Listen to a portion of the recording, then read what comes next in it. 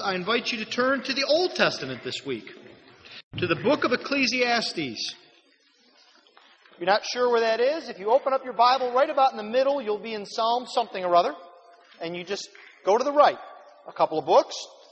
You'll see the book of Proverbs, and then you will see the book of Ecclesiastes.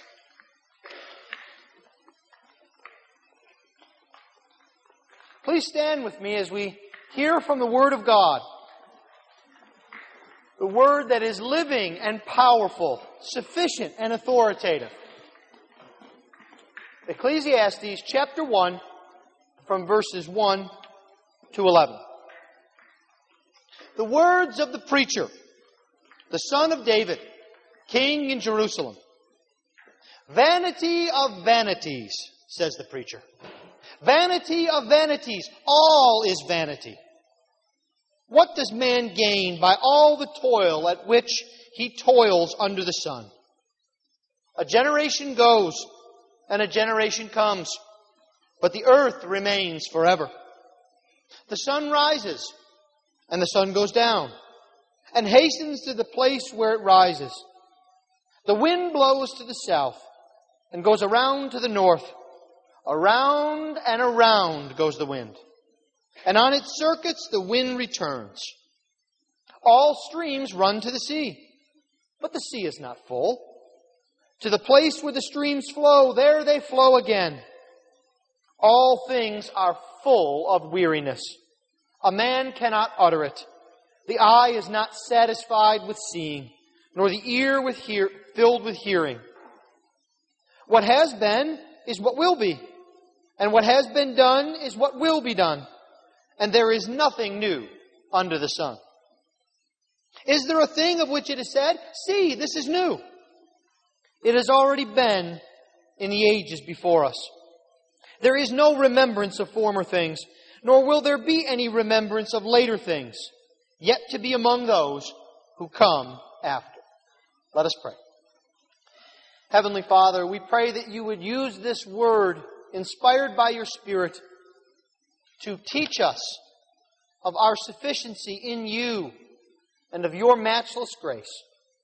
We ask all this in Jesus' name. Amen. Please be seated.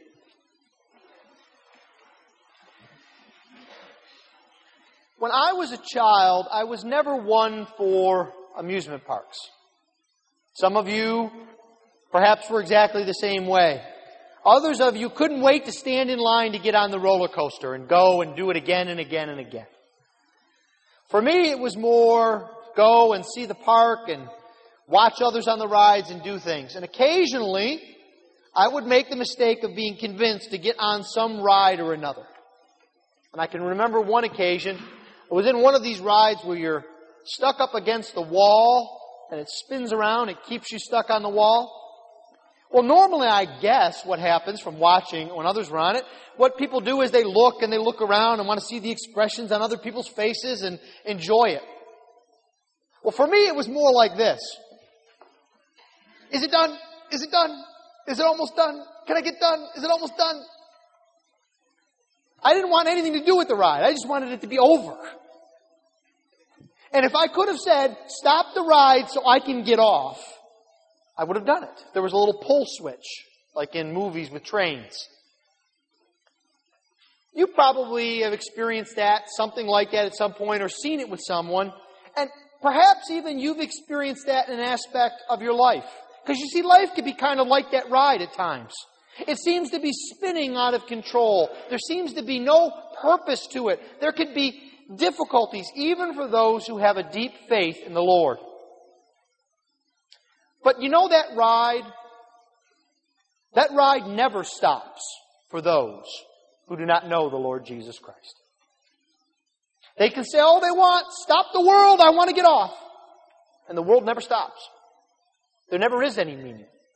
It is, as the preacher says, vanity of vanities, meaninglessness and meaninglessness. All is meaningless.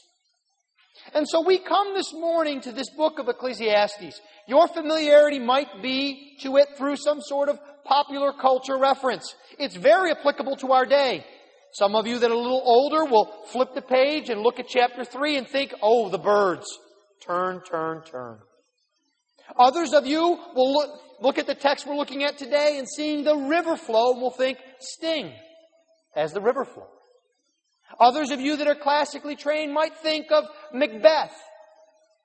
Life being a tale told by an idiot, signifying nothing, full of sound and thunder. You see, this book strikes us at the heart of where we live. Because it is applicable today to you and to me. And I would like to put it to you that I would hope as we unfold this book over the next few months that you will see that this is perhaps one of the most evangelical books in the Old Testament. It is a mission-oriented book. You see, the preacher, he is one who will not let you off the hook. He doesn't give you a quick answer. We're actually going to have to preview the answer today to see grace and mercy. He doesn't let you off the hook chapter after chapter as he presses home questions. But in the end, he says there is an answer to my questions. And it is found in the grace of God in the Lord Jesus Christ. And so what I would like us to see this morning is what the world is like without God. And the alternative that's provided to us in the Lord. First thing we're going to see is the perfect tour guide under the sun. And then we will look at life under the sun. The life that we live under the sun. And then we will see the world under the sun. What does nature look like in a view without God? And then finally we will see what history looks like without a view of God. History under the sun. Well, let us first look then at the perfect tour guide under the sun. Who is the author of this book? Well, it's a bit interesting. It's the words of the preacher, the son of David, king in Jerusalem. This is an interesting book that causes no end of consternation to commentators because they're so depressed that the man didn't put his name down in letters. And all sorts of arguments go back and forth. Well, he was a Greek. Well, no, I think he was a Persian. Well, I think he was a pagan. No, he was this man. No, he was about 9 men putting it together. But I think, as often is the case with the Scriptures, I would invite you to just look to the simple answer. Who is he? He is the son of David, king in Jerusalem. And notice in verse 12, he is king over Israel in Jerusalem. And I would put it to you that there is only one man who fits that qualification. If you were a detective, he would have to be a king, a son of David, a king in Jerusalem over Israel. That's only Solomon. Because after Solomon, the kingdom was what? Divided. And who reigned in Jerusalem? But the king of Judah. The king of Israel reigned in the north. So there's only one man that fits the bill. And as we go through the text, it'll become very obvious because this man is obviously, this preacher is a man of wealth. Well, isn't Solomon a man of wealth? He's described actually as the wealthiest man on the face of the earth in the book of Chronicles. Well, who is he? He is a man of wisdom. The word wisdom or wise is used 44 times in this book. It occurs everywhere. And he's described as one who sought wisdom, verse 13 of chapter 1, and who got it, verse 16. Well, who does that describe? But Solomon.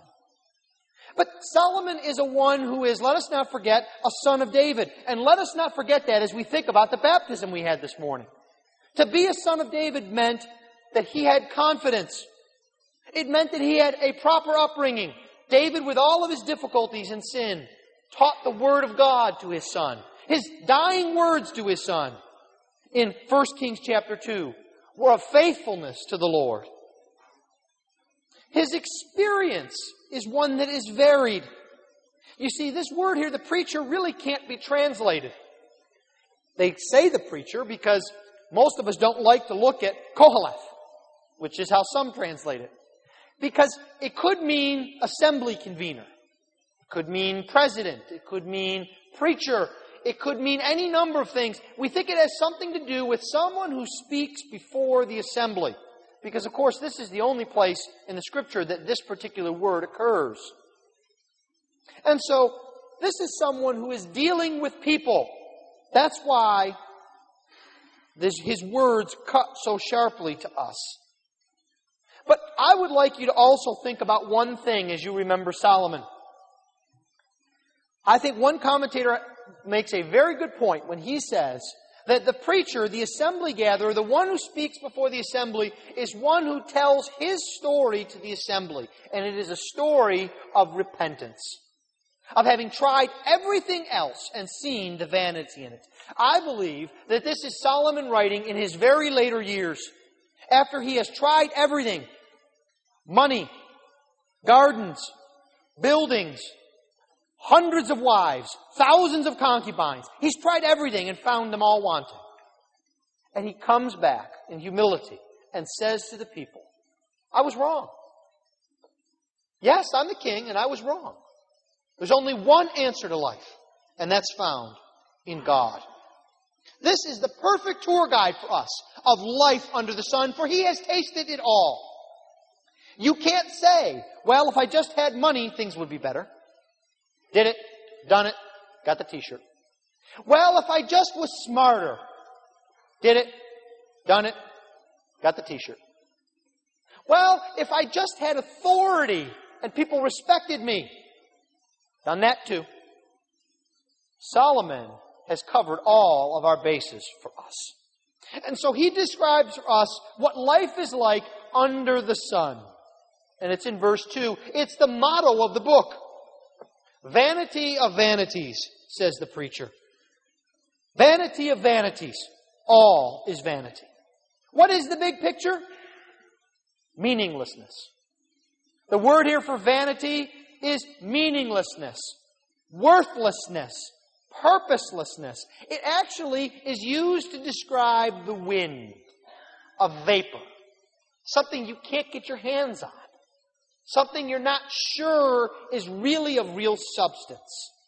It is futility, we might say. It's what the earth has been subject to because of sin.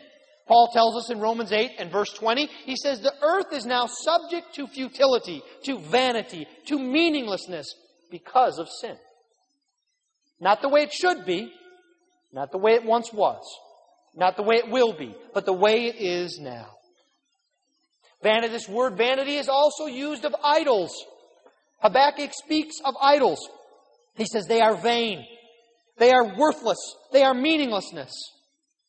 This is the meaning of life without God. It is life under the sun. And as if the point needed to be pressed home further, notice how the preacher says it. He says, vanity of vanities. And he repeats it twice to get our attention. Why doesn't he just say meaninglessness? Some translations do that. They don't translate the vanity of vanities. They just say meaninglessness or futility. It's because in Hebrew, if you wanted to say something to the highest degree, you use this construction. What was the innermost part of the tabernacle? It was the Holy of Holies, was it not? Who is the Lord God? He is the King of kings, is he not? He is the greatest king. There is none beyond him. So what Solomon is saying here is, without God, life under the sun is as meaningless as you can get. And it's not just that bad things are meaningless, or some things are meaningless, or other people pursue meaningless things. He says what? All is vanity. Every single thing, and every single thing put together, everything is vain. Now, lest you say, well, Solomon here, wait a minute, everything is vanity. Does that mean praying is vanity? Does that mean reading the Scriptures is vanity? Does that mean ministry is vanity? No, the key to understanding this book and this passage is this phrase in verse 3. Under the sun. You see, what Solomon says is, life viewed from the horizon of the world, never looking up, just looking under the sun, is meaningless. Life apart from God, life apart from knowing God and being known by God, is completely meaningless. He says, and he's going to stretch this out for us over several chapters, that there is no alternative to the biblical faith but this, but meaningless. It is the view from the ground. And what is the view from the ground? Look at verse 3. What does man gain by all the toil at which he toils under the sun? Under the sun, without God, there is toil. And yes, toil is a good translation. Because it's not just work. It's backbreaking, painful, annoying, difficult work. Does that make you kind of tired and miserable just thinking about that? Think of your worst job. Maybe you don't like to pull weeds. And you've got to pull an acre of them. And it's 95 degrees. And there's all these little bugs, they can't see them. You can't even swat them because they're so small. In your hair, in your eyes. That's toil under the sun. You know the saying, no pain, no gain? Well, what Solomon says is life under the sun is pain, but no gain. He says, what is the gain from all the toil at which he toils under the sun? The word here for gain is a term taken from economics. It's profit. It's what's left over for you after your work. And he says, what's the profit here? Well, the answer, of course, is nothing. Our Lord picks up on this, a familiar verse to many of you. He says, what does it profit a man to what? Gain the whole world if he lose his soul. You see, in that sense, our Lord wasn't being original. He was drawing upon the Word of God. Can you see again why this is an evangelical book? What does it profit you to toil? Why? Because there's a saying that even people in the world know. You can't take it with you, can you? You can labor and labor and toil, but there comes a point where you can't take it with you. Jesus says in John 6, He says, don't labor for the food that perishes. If you're laboring today for food that perishes, Solomon and I call you away from that. It's vanity. It's meaningless. Whoever dies with the most toys does not win. He loses. Only he who has the Lord wins. You see, the view from the ground is not just toil. It's what we might call the march of the dead. He says a generation goes and a generation comes, but the earth remains forever. We might put it this way. Life seems so short, doesn't it? Some of you that have walked with the Lord for many more years than I have know this. You've seen children be born, seen them grow up, seen them have children. Perhaps you've even seen them start to grow up. You look back at pictures of your parents and grandparents and great-grandparents. Some of you that are older know people that span perhaps 150 or 200 years when you think of great-grandparents and grandparents you knew and grandchildren and great-grandchildren you know. Life seems so short. It's a blink of an eye. How many times have you said this to yourself or someone else with children? You better watch them because you're going to blink your eyes and what? They're going to be grown up and gone. Life is short. You see, we see this more and more. And the earth remains forever. What does that mean? You see, sometimes an answer apart from God is this. Well, I just want to leave the world a better place than when I found it. What Solomon says is a generation comes and a generation goes. And the earth remains forever. Leaving the world a better place is not meaning in life. It's meaninglessness. We were watching a television show, my wife and I. It was the show where they build a house for a family. Home makeover. So many things now on television are decorating a house, buying a house, building a house. But part of the story was a young boy who had died in a car accident. And one of the great blessings that had come out of that was he was an organ donor and had donated a heart to a young girl who then drew a beautiful picture for the family. And they said, at least there's some meaning in his death. I don't mean to sound harsh, but apart from God, that 19-year-old girl is going to grow old. And she's going to die. And there's going to be nothing remaining of that boy and that heart he gave. You see, we all die. Our buildings crumble. Our land erodes away. Generation comes and generation goes. This is life under the sun. Well, we also see then Solomon moves from life to the world. He says, well, if you don't get it, let me paint a big panoramic picture for you. He says, the sun rises and the sun goes down. It hastens to the place where it rises. He says, you want to think about something else? Do you think constant movement helps? Some of us try and live our lives that way. We're always on the go. We're trying to drown out difficulties, drown out sorrows by going on to the next project, going on to the next house, going on to the next job, going on to the next town. We think if we just stay on the move and don't collapse, then the pain will stay in the background. That's how most of America lives its life, apart from God. But you see, Solomon says, look at the sun. It rushes, it hastens. The word here is it's out of breath going across the sky. And what happens the next day? Right back where it started. The rat race is not from point A to point B. It's more like a hamster wheel. You go round and around and around and around. You never go anywhere. That's what Solomon says. He says, well, what about recycling? He says, what about the wind? The wind blows to the south. And listen to the language. The wind blows to the south, and it goes around to the north. Around and around goes the wind. And on its circuits. And that word in the Hebrew is the same word like for around. He's saying, and around and around and around she goes. And where she stops, nobody knows, because she keeps going and going and going and going. Life as the Energizer Bunny isn't fun either. There's no meaning in that.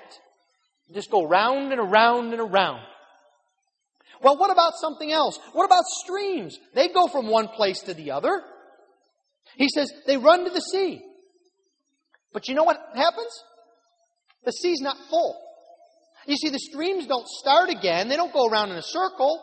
Streams are powerful, and they're always continually supplying new water. But you know what? It doesn't fill up the sea.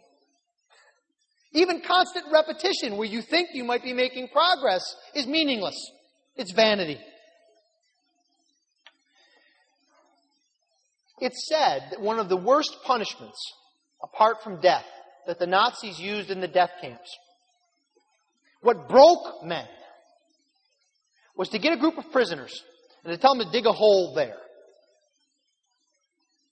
And then they told them to take the dirt and fill the hole there. And the next day they told them to dig it up and fill that hole. And to dig that up and fill that hole. Back and forth, back and forth, back and forth. Meaningless. No purpose. It drove men insane. You would think that a harsher punishment would be worse, but no. That sort of vanity drives us insane. Contrast this with the biblical view of the Psalms. What does creation do? It praises God. You remember Psalm 96. We use it often as a call to worship or as a Psalter selection. Let the heavens be glad and let the earth rejoice. Let the sea roar and all that fills it. Let the field exult and everything that is in it. Then shall all the trees of the forest sing for joy. You see, the biblical view of creation is praising God. The pastures of the wilderness overflow. The hills gird themselves with joy. The meadows clothe themselves with flocks. The valleys deck themselves with grain. They shout and sing together for joy to the Lord. You see, the other biblical view of creation is that it's a part of God's redemptive story. Look at Psalm 78 this afternoon. It talks about God and what He did with the pillar of cloud and the pillar of fire and how He provided food and how He provided water and how He did this and how He did that as a part of His redemptive story. You see, to the Christian, creation is not meaninglessness going around and around. It is a venue that praises the Creator. That's what you are called to see in the world. Not the world under the sun, but a world under God. What then happens outside of nature? Perhaps we as people can make a difference and get away from vanity and meaninglessness. Well, Solomon looks then at history under the sun in verse 8. He says, all things are full of weariness. Oh, man cannot utter it. The eye is not satisfied with seeing, nor the ear filled with hearing. You know what Solomon says? He says, apart from God, life is boring. You know who especially needs to hear that today? You kids. Especially you teenagers. Apart from God, life is boring. You may think it's not boring, that the parties are fun, that the cars are fast, that the gadgets are cool, but you know what? You talk to people 20 or 30 years later who have every gadget known to man. They had plasma TVs before you even knew there was a plasma TV. They got cars that go 0 to 200 in 4.2 nanoseconds. And you know what? They're bored to death. They have parties every night. They move from one drug to the next drug. Even alcohol isn't enough. They move from marijuana to cocaine to heroin. They're just trying to find that excitement, that rush. And you know what they find? Boredom. You all have seen it, and it's true in some of these commercials, these anti-drug commercials. They show people that are lost on this, and what are they doing? They're sitting on a couch like this. Ugh. That's life, apart from God. It's boring. It shouldn't surprise us because that's not what we're built for. What are we built for? To glorify God and what? Enjoy Him. Life is not meant to be boring. It's meant to enjoy the Lord. That is your meaning in life. But it's not just boredom, it's a lack of satisfaction. Some of you that are my age or a little bit older are already thinking in your mind, probably some of you, I can't get no satisfaction, the Rolling Stones sang. It was true then, it's true today. I can't get no satisfaction. I tried everything. Solomon says, my eye isn't satisfied. My ear isn't satisfied. Why is this?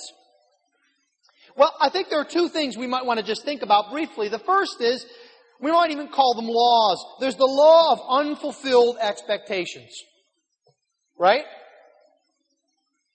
You can't wait to buy that new car. Looks so good in the showroom. Right? Get it home. Drive it around for a week or two. Not as new and shiny as it was, right? First time something breaks down, not as neat as it might be. Buy that new house. First time the toilet overflows. This is supposed to work. It's brand new. That's what life is like apart from God. We have these expectations that this is going to solve the God-shaped hole in our heart. Augustine, writing 1,500 plus years ago, had this nailed to a T. You know what he said? He said, we cannot find our rest unless we find our rest in you. It was true then.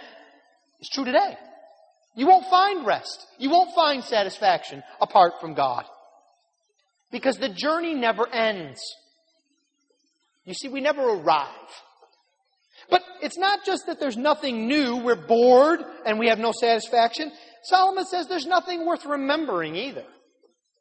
Now that strikes us as odd, especially those of us that have gigabytes of digital pictures of kids and vacations and perhaps home movies and family trees. Nothing worth remembering.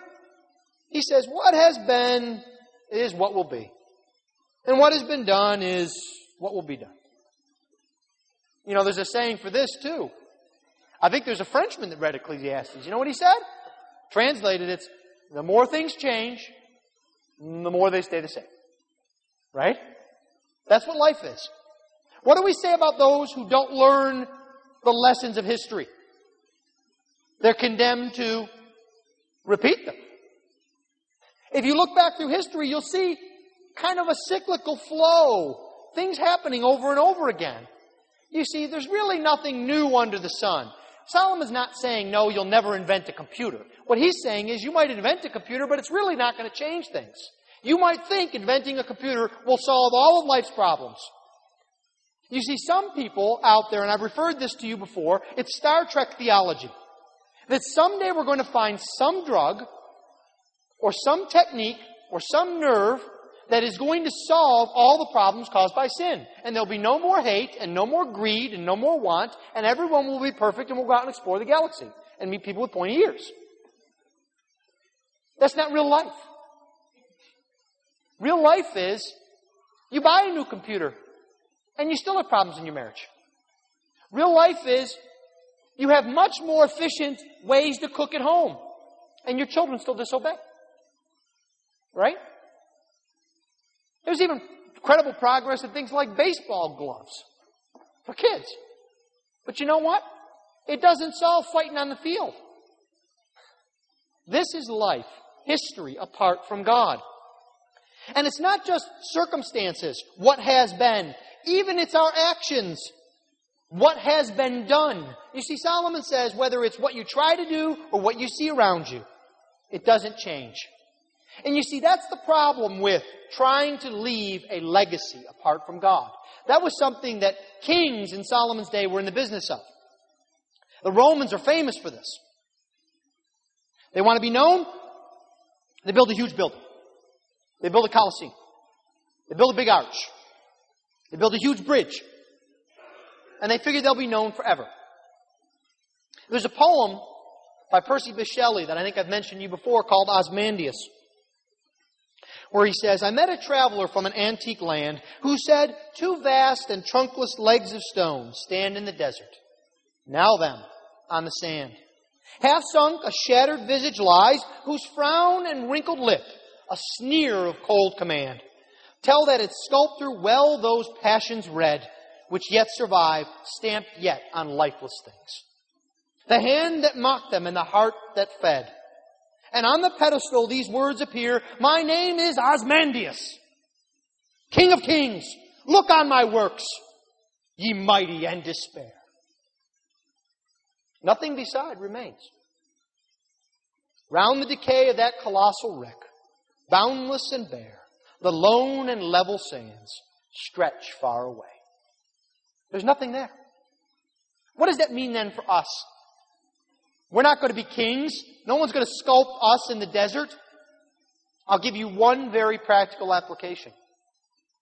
If we build the building that we are praying for, and we do it as a legacy to ourselves, so that others will look and see we were here, nothing will come of it. It will rot, it will erode, and it will be gone. That's not the kind of legacy that we leave. You see, contrast that with a biblical view of legacy. A legacy of ministry. You see, history is going somewhere. It is not going round and around as we see under the sun. History is headed like a freight train for the day of the Lord. The day when Jesus Christ will be magnified. He will be known and seen by all as the name above all names. The King of kings. That is where history is going. Do you see that? Do you believe that? Are you excited about that? Solomon is. He says, apart from that, it's meaningless. Don't try and even find any meaning. What was, will be. What you did, you'll do again. He says, history is purposeful because of God. Because God is in control. Because God has a purpose. You see, apart from that, even things are forgotten. He says there's no remembrance of former things. Think about it. How many of you know the intricate details of the kings of France from the 14th century? Many? Don't think so. How many of you can rattle off for me the various things and buildings and blessings that the kings of Persia had? I'm not even talking about regular people. I'm talking about kings. You see, apart from God, things are forgotten. How many of you could tell me how many mighty men David had and what their names were? I can. I go to God's eternal word. Have you thought about things like that? That Uriah, a man who was betrayed and murdered, because of it, in eternity his name will exist. And his issue of faithfulness to his king. Because it's recorded in the Word of God. This is the meaning in life. Isaac Watts puts it this way in a famous old hymn. The busy tribes of flesh and blood, with all their lives and cares, are carried downward by the flood and lost in following years. That's life under the sun.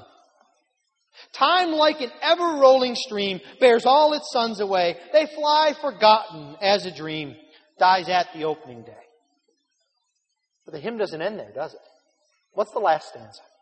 Our God, our help in ages past, our hope for years to come, Be thou our guard while troubles last, and our what?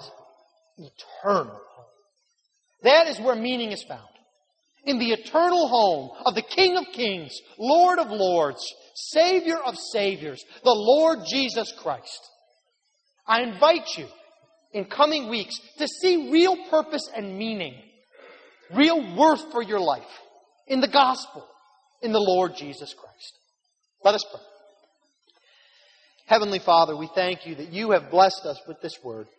And we ask, O Lord, that you would grant it to us to see areas in which life is meaningless to us, that we might affect it with the gospel. We ask all this in Jesus' name. Amen.